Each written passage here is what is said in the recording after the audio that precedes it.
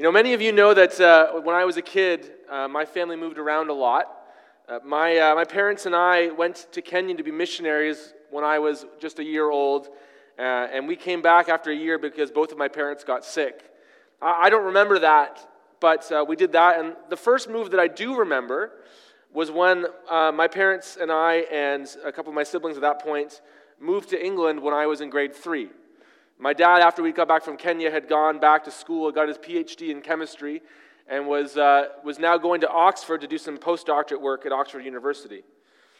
When I was in grade 5, we moved from Oxford, England, to Baltimore, Maryland in the U.S., except that we didn't have a place to live there yet, so my dad moved down there, and my mom and my 5 siblings at that point lived with my grandparents in Scarborough for 2 months until we were ready to go down to live in our new place in Baltimore. So I went to 3 schools in 3 countries that year.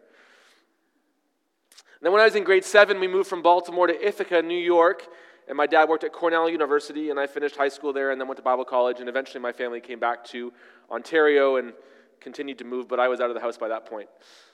In my childhood, I never lived in the same city for more than 7 years in a row. I never lived in the same house for more than 5 years.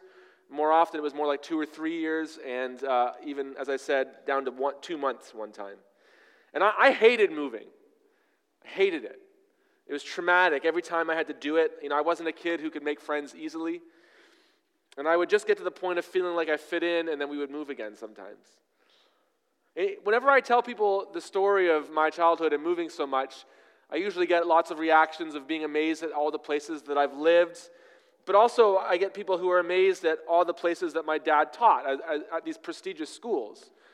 And then I have to correct them and say, well, actually, no, my dad didn't actually teach ever. He never became a professor when I was a kid, though he teaches part-time at Redeemer now. He never taught. And they're always, he didn't teach at these schools. What was he doing? Well, he was a scientist. He worked with the professors, managing their postdoctorate students and running experiments in the labs and all those kind of things, getting stuff published. And one day I realized, maybe that is kind of strange that my dad had a career in academia for so long and never taught. Like he was never a professor. So when I was an adult, I asked him, Dad, why did you never become a professor? Did you want that? Did you not, you're a good teacher. Why did you not do it? And I'll never forget what he said to me. He said, well, when I was pursuing my academic career, I was never home. I wasn't home with you guys very much. And I looked around one day and realized that every professor that I knew who had reached tenure position was on their second marriage, every single one of them. And I realized that wasn't a price I was willing to pay for my career. And so I took whatever job I could find in the fields, which is why we had to move so much. I hate moving, but I'm really glad we moved so much. I'm really glad, I'm thankful for my dad who had his priorities straight.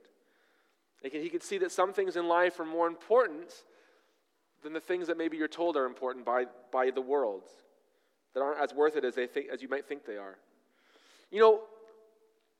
Though my parents sacrificed a lot for us kids and for our family, both of them did, my mom and my dad. You can imagine my mom raising 5 kids. The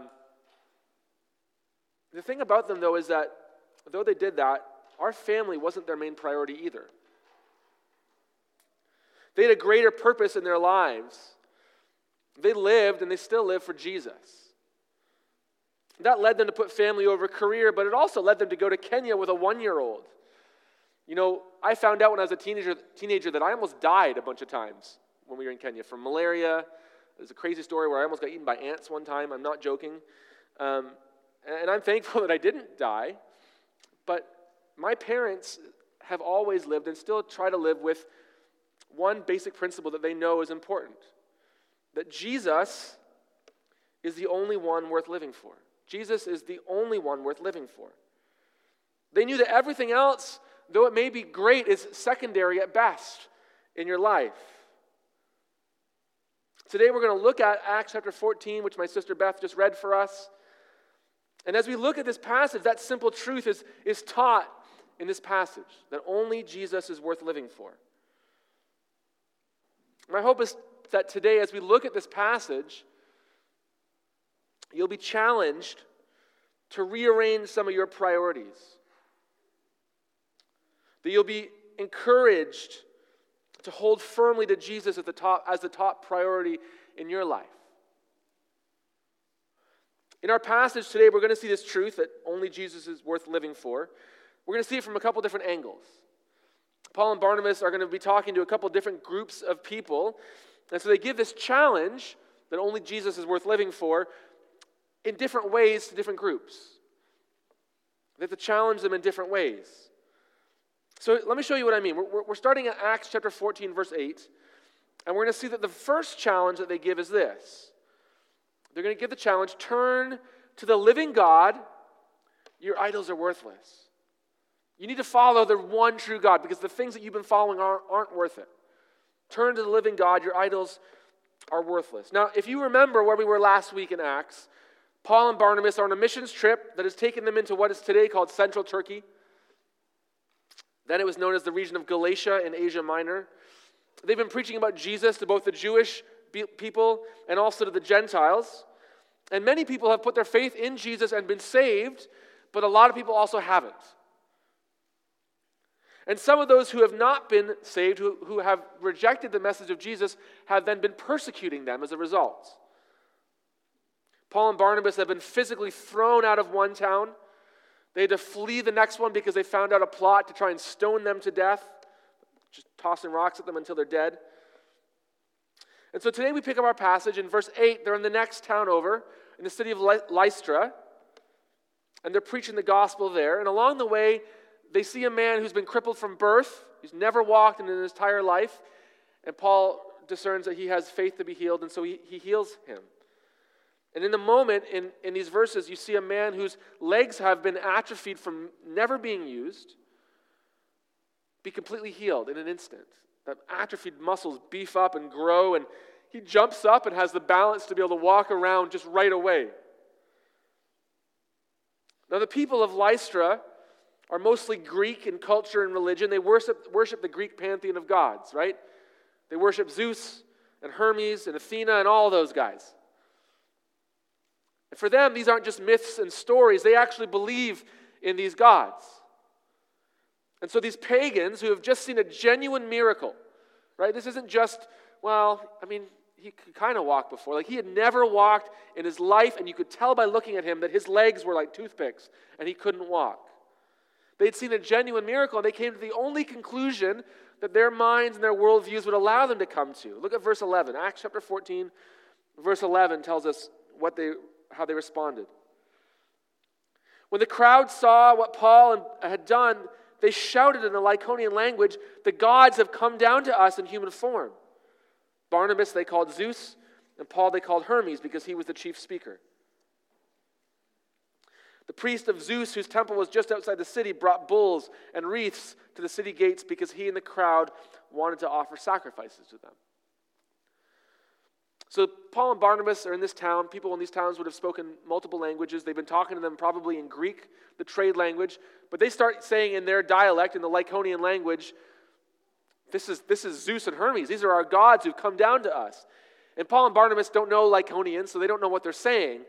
But when the chief priest of Zeus comes out and brings bulls for sacrifices, they clue into what's going on and they freak out a little bit. Verse 14 says, "But when the apostles Barnabas and Paul heard of this, they tore their clothes and rushed out into the crowd, shouting, 'Friends, why are you doing this? We too are only human like you.'" Tearing your clothes in Jewish culture, you may know from reading the Bible, was the way to show grief over blasphemy.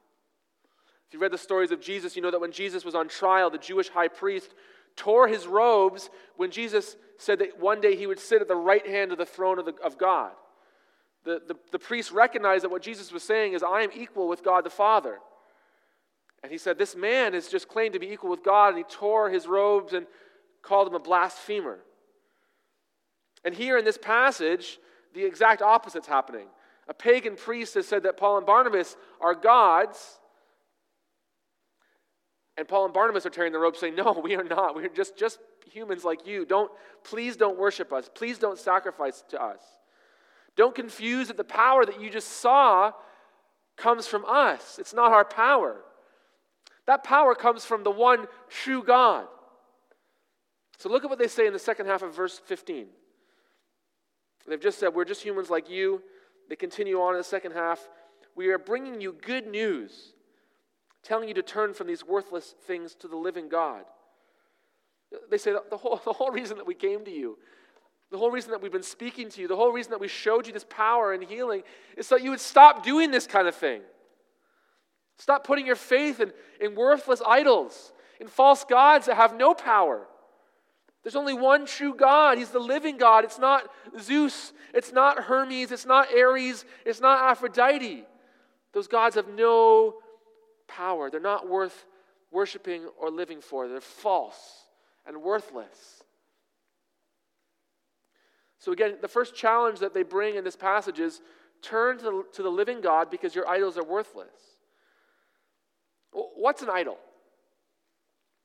In the simplest terms, an idol is a statue of a god, right? If you were to go into that temple of Zeus, you'd find a statue, a stone statue of Zeus that represented him. They would have worshipped that statue as a stand-in for Zeus. You know, in the Bible, God hates idols, right? He's not kind of, they're not great. Like, he hates them. He is for sure against them. He mocks them. And you know in the Ten Commandments, the second commandment is, you shall not make for yourself an image in the form of anything in heaven above, or on earth beneath, or in the waters below. You shall not bow down to them or worship them. God says, I don't want you worshiping idols to his people. And he says, it's not just because I don't want you worshiping other gods, right? Because the first commandment covered that. The first commandment in the Ten Commandments is, you shall have no other gods before me. That kind of covers it. The second commandment takes that a step further and says, I don't want you to use an idol when you worship me, God says. Even if you're worshiping me, I don't want you to use a statue to do it. And here's why. Because if you make an idol of me, you have to represent me as something physical. You'll have to carve a statue of like a human kind of thing, or the sun, or a bull, like the people did at the foot of Mount Sinai. You'll have to make a statue of something that I've created in order to worship me. But I'm not like any of the things that I've created, God says. Now, here's a really important way of categorizing everything that exists that we need to think about, right? If you were to think about everything that exists in all of the history of the universe, you could put them into two really big categories. The first is creator. The second is creation, right? Creator, creation. The first category, the creator, is the category that God fits into, period. Nothing else, right? God is the creator, and he's different from everything else that exists because he created those things. God is different because God was never created. God has always existed. God has life in himself, the Bible says. When God reveals himself to Moses, he calls himself, I am that I am. I'm the one who just is, without anyone else making that happen. God has no beginning and he has no end. He is perfect and all-powerful and unchanging. The first category, creator, is God, period. The second category, creation, is the category that everything else fits into without exception, right? There's no third category. If you're not God, you fit into this category. Humans, animals, plants, stones, oxygen, the stars, time, physical space, angels, demons, everything else. All of those things were made by the living God. They all had a beginning. They had a time before they were created. And many of them will have an end. Some of creation has life. Not all of it does, but some of it does. But we don't have that life in ourselves like God does. It was granted to us by God. So if there's two categories of everything that exists, there's creator, God, and creation, everything else. Here's what an idol is. An idol is when we get our categories mixed up. When we worship creation as if it were the creator. We worship creation as if it were God. So that could mean worshiping a dead piece of stone carved to look like a human, but it also means so much more than that. Have you ever wondered why the pagan gods had so many gods? Because each one of those so-called gods represented something, right? Something specific. We know that Zeus was the king of the Greek and Roman gods, but he was also the god of the storm and of the rain. You often see him with a lightning bolt in his hand, right? So if you were a pagan who worshipped Zeus and you wanted rain on your crops, you would sacrifice and pray to him so that he would send rain.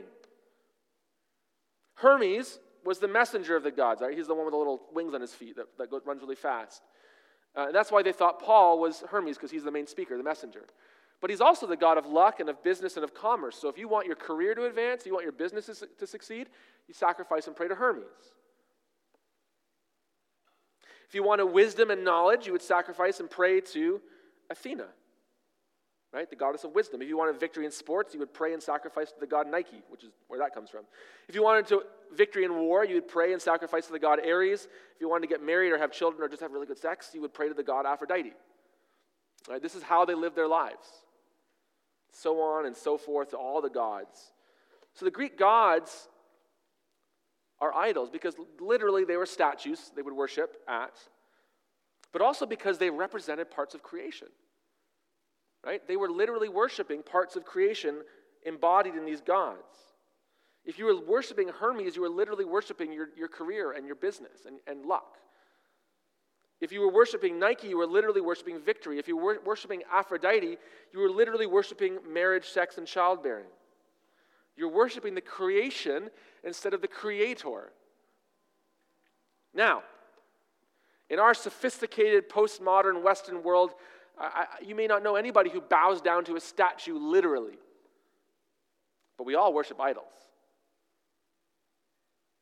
My dad could have chosen his academic career as his God and could have sacrificed his children and family on the altar to his God. He could have worshipped Hermes and Athena, knowledge and career, without even thinking about them or mentioning those names. We all do that in big and small ways all the time. We choose to live our lives for something in this life, and which is part of God's creation, instead of living our lives for the Creator. The things that are good gifts from God and that we recognize are from Him, but they become worthless idols when we try to put them in God's place. Listen again to what Paul and Barnabas said to the people of Lystra in verse 15. They say, "We are bringing you good news, telling you to turn from these worthless things to the living God who made the heavens and the earth and the sea and everything in them. In the past, He let all the nations go their own way, yet He has not left Himself without testimony. He has shown kindness by giving you rain from heaven and crops in their seasons. He provides you with plenty of food and fills your hearts with joy." So Paul and Barnabas say, listen, in the past, God was just working with Israel. Right? He didn't reach out to all you other nations out there. He didn't tell you about Himself. You had no way to know about Him unless you came to Israel. You really didn't have any hope. But that was in the past. And now God has reached out to you. He wants you to know Him as the creator of all these good things. Something's changed. There's a now. Something has changed. Something big had happened that had marked the end of one epoch in human history and started the next epoch in human history. It's such a big thing that later in history, people started measuring history based on that coming. Right? Jesus. Talk about BC AD as, they got the math wrong, but based around when Jesus was born. Paul's saying God's changed His plan now. He's not just dealing with Israel. He's reaching it out. He's expanding it to everybody. He wants you to know Him. And a few weeks ago, we saw how Paul preached a sermon to the Jewish people about Jesus. He said, you've already believed in the one true living God, but in order to really know Him, you need to accept His chosen one that He sent. You need to accept Jesus. These pagan people have a disadvantage to the Jewish people because they didn't know the one true living God. The Jewish people did. But even though the Jewish people had that advantage, they still rejected Jesus when He came.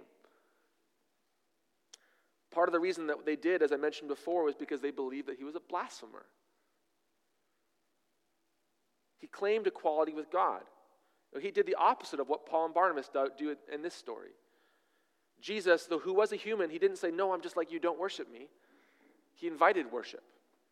He claimed equality with God. How do we understand that? Through history, lots of people have tried to understand this idea of Jesus, a human claiming equality with God, and a lot of people have done a really bad job of understanding it. One of the most common misunderstandings of Jesus is when people say, and I've heard this from people from our church even, well, there's God, and then there's Jesus, and Jesus is God's son. And Jesus is divine and all that, he is, but he's obviously not as great as God, right? He's kind of below him a little bit. But here's why that doesn't work. Remember the two categories? There's creator and there's creation. And the only person in creator is God. There isn't an in-between category. There isn't like a creator minus or anything like that. Jesus is in the category of creator. Look at what the Bible says in John chapter 1 about him. In the beginning was the Word, and if you read down, you'll find out that word is talking about Jesus, because it says that he came and dwelt among us as flesh. The Word was with God, and the Word was God. He was with God in the beginning. Through him all things were made. Without him nothing was made that has been made. In him was life, and that life was the light of mankind. Those three verses say that Jesus is the creator. He has life in himself. He existed with God in the beginning before time started. He's eternal. And while he existed with God, he also was God. He's with God and he was God.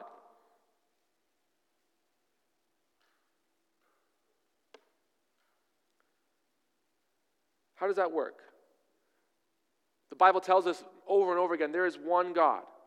There's not multiple gods like the Greeks believed in, the Romans believed in, and lots of other pagan religions do. There's one God. But what the New Testament teaches is that one God exists as three persons who are distinct from one another, but still completely united as one God. That's confusing. I don't understand all of how that works and the details of it, but it's really important that God the Father, God the Son, and God the Holy Spirit are one God. When we talk about God, we don't just mean the Father. You can say Jesus is God and be right. God died on the cross and rose again.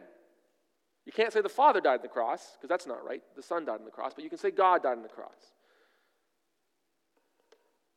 It's confusing, but it's important. Jesus, who was with the Father and the Spirit before time began for all eternity, who took part in creation, that Jesus, who is God, at the right time in God's plan to save the world, he came and became a human being. God became flesh and dwelt among us. Jesus is Emmanuel, God with us. The Creator became creation in order to save us from sin. That should boggle your mind, right? Don't let that become old news to you. Think about the love that the living God has for us. It's incredible. The God who sent good gifts to our ancestors, who were pagans, who knew nothing about him for generations. He knew that our ancestors would turn those good gifts into worthless idols. And yet he still sent those good gifts because he loved them and because he knew that in the fullness of time when Jesus came, some would see his goodness, recognize the God who had been giving them those gifts, and turn to him and be saved. And so the eternal God the Son became a fragile, mortal human being. He came and lived among us to die for our sins and rise again. And even after that, for thousands of years, God has continued to give good gifts to those who don't know him. And he continues to call us to him. He says, turn from the worthless things in your life. Live for the one true living God. If you have never done that, if you've never put your trust in Christ and said, I need to turn from these things because they are not worth it, you can do that right now, today. Your Creator loves you. Your Creator came to rescue you. The question is, will you turn to him? Whatever you have to give up isn't worth keeping. Only he is. So that's the first challenge. The first challenge is turn to the living God because your idols are worthless. The second challenge is for people who've already put their trust in Jesus, who've already believed in him. And this is it. Stand firm in the living God because Jesus is worth it. Don't give up on what you've believed in, on whom you've believed in. Even though it gets hard, don't give up because Jesus is worth it. Stand firm in the living God because Jesus is worth it. Look at verse 18, right? So Paul and Barnabas have been trying to say, don't sacrifice to us, please. And in verse 18 it says, even with these words, they had difficulty keeping the crowd from sacrificing to them. They barely get out of that crisis. And in the next verse, they're in a new crisis. Verse 19 says, then some Jews came from Antioch and Iconium and won the crowds over. They stoned Paul and dragged him outside the city thinking he was dead. But after the disciples had gathered around him, they got up and went back into the city, and the next day he and Barnabas left for Derbe. So the Jewish people who have rejected Jesus in the previous towns aren't just happy to run Paul and Barnabas out of town, they follow them. They turn the crowds against Paul and Barnabas. I think about a roller coaster they've been on. Don't worship us. Please don't stone us either. Like, they're not having a good day, right? And they stone Paul and they drag his body out of the city, but he's not actually dead. He's just hurt. He's unconscious. The disciples gather around him, the Christians in that town, to, oh no, what happened? And Paul's like, he gets up, he revives. They sneak him back into the city to tend his wounds and spend the night. And the next morning, he and Barnabas go on to the next town. Now, it's like a 60-mile hike. I don't know. He must have had at least some broken bones, I would assume. Concussion? I don't know. But I guess God was helping him do that. Maybe they gave him a piggyback ride. I'm not sure. But they go to the next town. And it seems to go better in this next town in Derbe. Verse 21 says they preached the gospel in that city and won a large number of disciples. That's nice. They had a rough journey. Not just in this past city, but all the cities have ended up pretty terribly for them. And this one doesn't seem to go badly. Now, understand at this point, I don't have a map up, but in the past two chapters, since the beginning of chapter 13, when Paul and Barnabas were sent on a missions trip, they've basically completed almost a complete circle. And they're almost back to where they started in Syrian Antioch. If they walked from where they were in Derbe, it would take them a couple weeks on foot to get back to where they started. After being around for a year, they could have stopped in Paul's hometown of Tarsus on the way, had a break. They're almost home, right? But that's not what they do, right? We know at the end of this chapter, they end up back in Syrian Antioch, giving a missionary update on their journey and enjoying fellowship with their brothers and sisters there. That's how the chapter ends. But they don't get there the quick way. Look at verse 21. They preached the gospel in that city, that's in Derbe where they are, and won a large number of disciples, and then they returned to Lystra, Iconium, and Antioch, strengthening the disciples and encouraging them to remain true to the faith. So rather than finishing the loop, they circle back and go backwards through the entire trip that they just took, spending probably another year going into towns where now they're not strangers, now they're known, and they're wanted, and they're hated, and they're in danger. Why do they do this? Why would they do that? Because they weren't just rejected in every town. The gospel wasn't rejected by everybody. Some people turned to Christ. And now these people who have turned to Christ in this town are living in hostile environments that they can't just go on to the next town. They live there.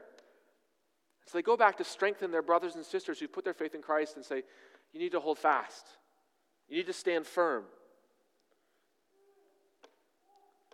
They couldn't just abandon these new Christians. Verse 22 says they were strengthening the disciples and encouraging them to remain true to the faith. We must go through many hardships to enter the kingdom of God, they said. So that's their message, right? He says, remain true to the faith. Everything you've learned about Jesus, about what it means to follow him, about who he is as the chosen one of God, as the Messiah, as actually God himself, don't give up on that. You've been rejected by the people around you for believing this, but he is worth it. Stand firm in him. Don't waver. Jesus is worth it. And nothing that you've had to give up is worth going back for. You know, it's not just secular people, it's not just pagans or unbelieving Jewish people who need to be told that only Jesus is worth it. Christians need it every day. Because we forget so easily, right? God's good gifts that should turn our hearts back to worshiping him, they easily become idols for us. We get our priorities mixed up so often. And then when we do get our priorities mixed up, we can't really live for Jesus the way that we're supposed to. You start to hear yourself say things like, I know I really don't have time to invest in my kids and disciple them, but my career is really taking off right now. Or I know that this romantic relationship is dishonoring to God, but I feel so fulfilled when I'm with him. Or I know that I should give a portion of my money to the Lord for his service, but I've come to expect a certain lifestyle and I just can't afford it right now. Or I know that I should be sharing my faith, but I'm just not prepared for how people will treat me if I do. Or if any of that rang true for us, and I think all of it will at some level for some of us, we need to take this challenge seriously, to stand with Christ and stand up for our faith, stand firm in him, to remember that Jesus is worth it, and that yes, you're going to have to give things up, and yes, it's going to be hard, but it will be worth it. He is worth it.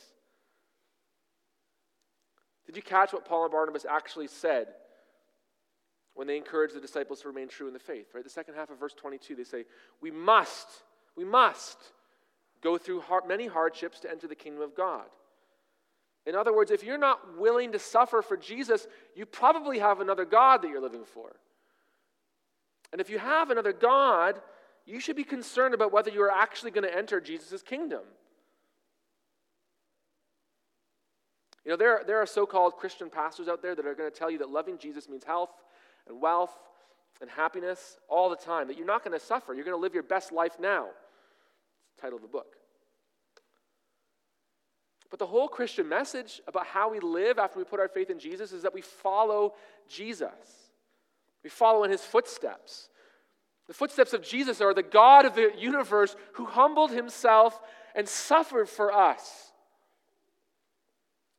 Glory comes at the end of the story, but before that comes the suffering.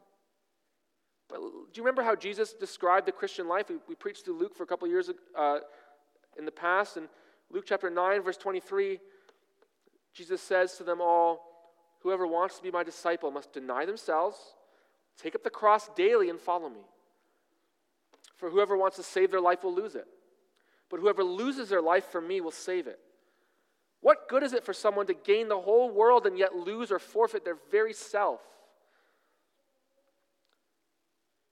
Following Jesus means standing out in a crowd. It means giving up your idols and being willing to suffer. But the end is salvation. When Jesus returns and reigns forever as King of the universe, we will enjoy his glory forever, and he is worth it. But here's the question.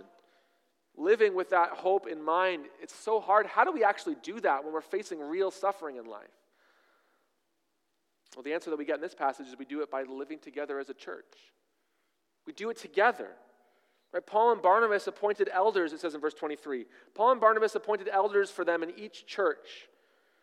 And with prayer and fasting, he committed them to the Lord in whom they had put their trust. So besides encouraging the Christians and speaking to them, they go and they say, okay, who's going to lead you as a church? Who's qualified to teach you what God's word says? Who's godly and living up to you? They appointed these men as elders and said, you are the ones who are going to lead the churches. Right? In the New Testament, the word pastor or shepherd, the one that we normally use, is used interchangeably with elder and overseer. The two other words. The word bishop comes from overseer. They all mean the same thing. Churches are communities of God's people who are living together for Jesus in the midst of the world that doesn't understand him and doesn't like him and is going to make it hard for us. God gives pastors to teach and train and equip his people, not just so that we can know the Bible and be smart about it, but so that we can live in this world for Jesus when it's hard. So that we can stand shoulder to shoulder and support and encourage one another. We can grow in that, guys. We need to commit ourselves to the Lord because we trust him. We know that he's worth it. We need to pray and fast together and be there for one another. Right? We don't always do a great job of that. We have our friends, but as our church grows especially, there's a lot of new people here in the past 6 months. We need to be investing in one another, not just on Sunday mornings, but outside of this time. Really having relationships. Though my family moved a lot, my parents always prioritized finding a church. We didn't just attend, we were neck deep in church everywhere we went. We were there every Sunday unless we were sick or just out of town on vacation or something. Nothing else was a priority over church on Sunday mornings and throughout the week too. My parents were involved in serving. We were involved in building relationships. My parents knew that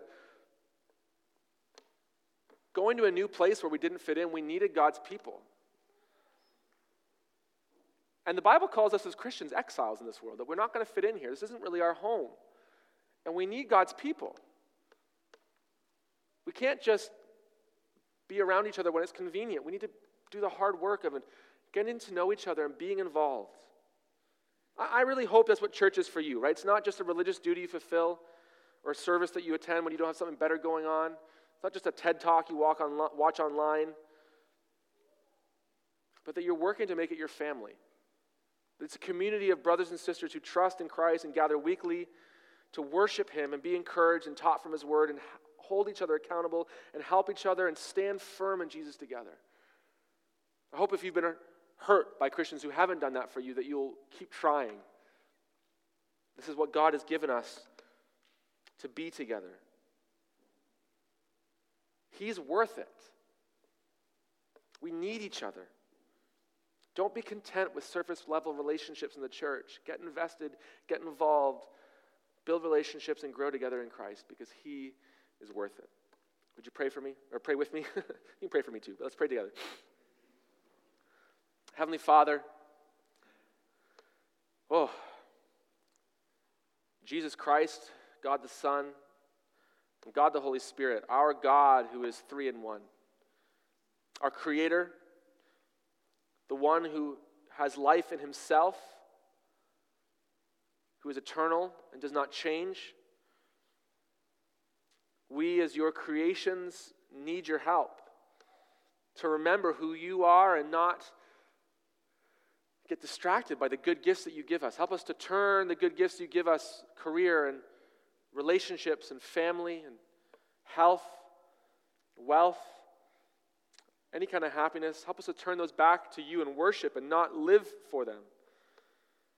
When we do suffer and we do lose those things, help us to be content because we still have you. Give us, Lord, among each other a family that we can grow together in. Imperfect as it is, and as we hurt each other and don't always do this well, Lord, help us to grow in this. Father, we want to remember that Jesus is the only one worth living for. Help us to do this well together. We pray these things in Christ's name. Amen.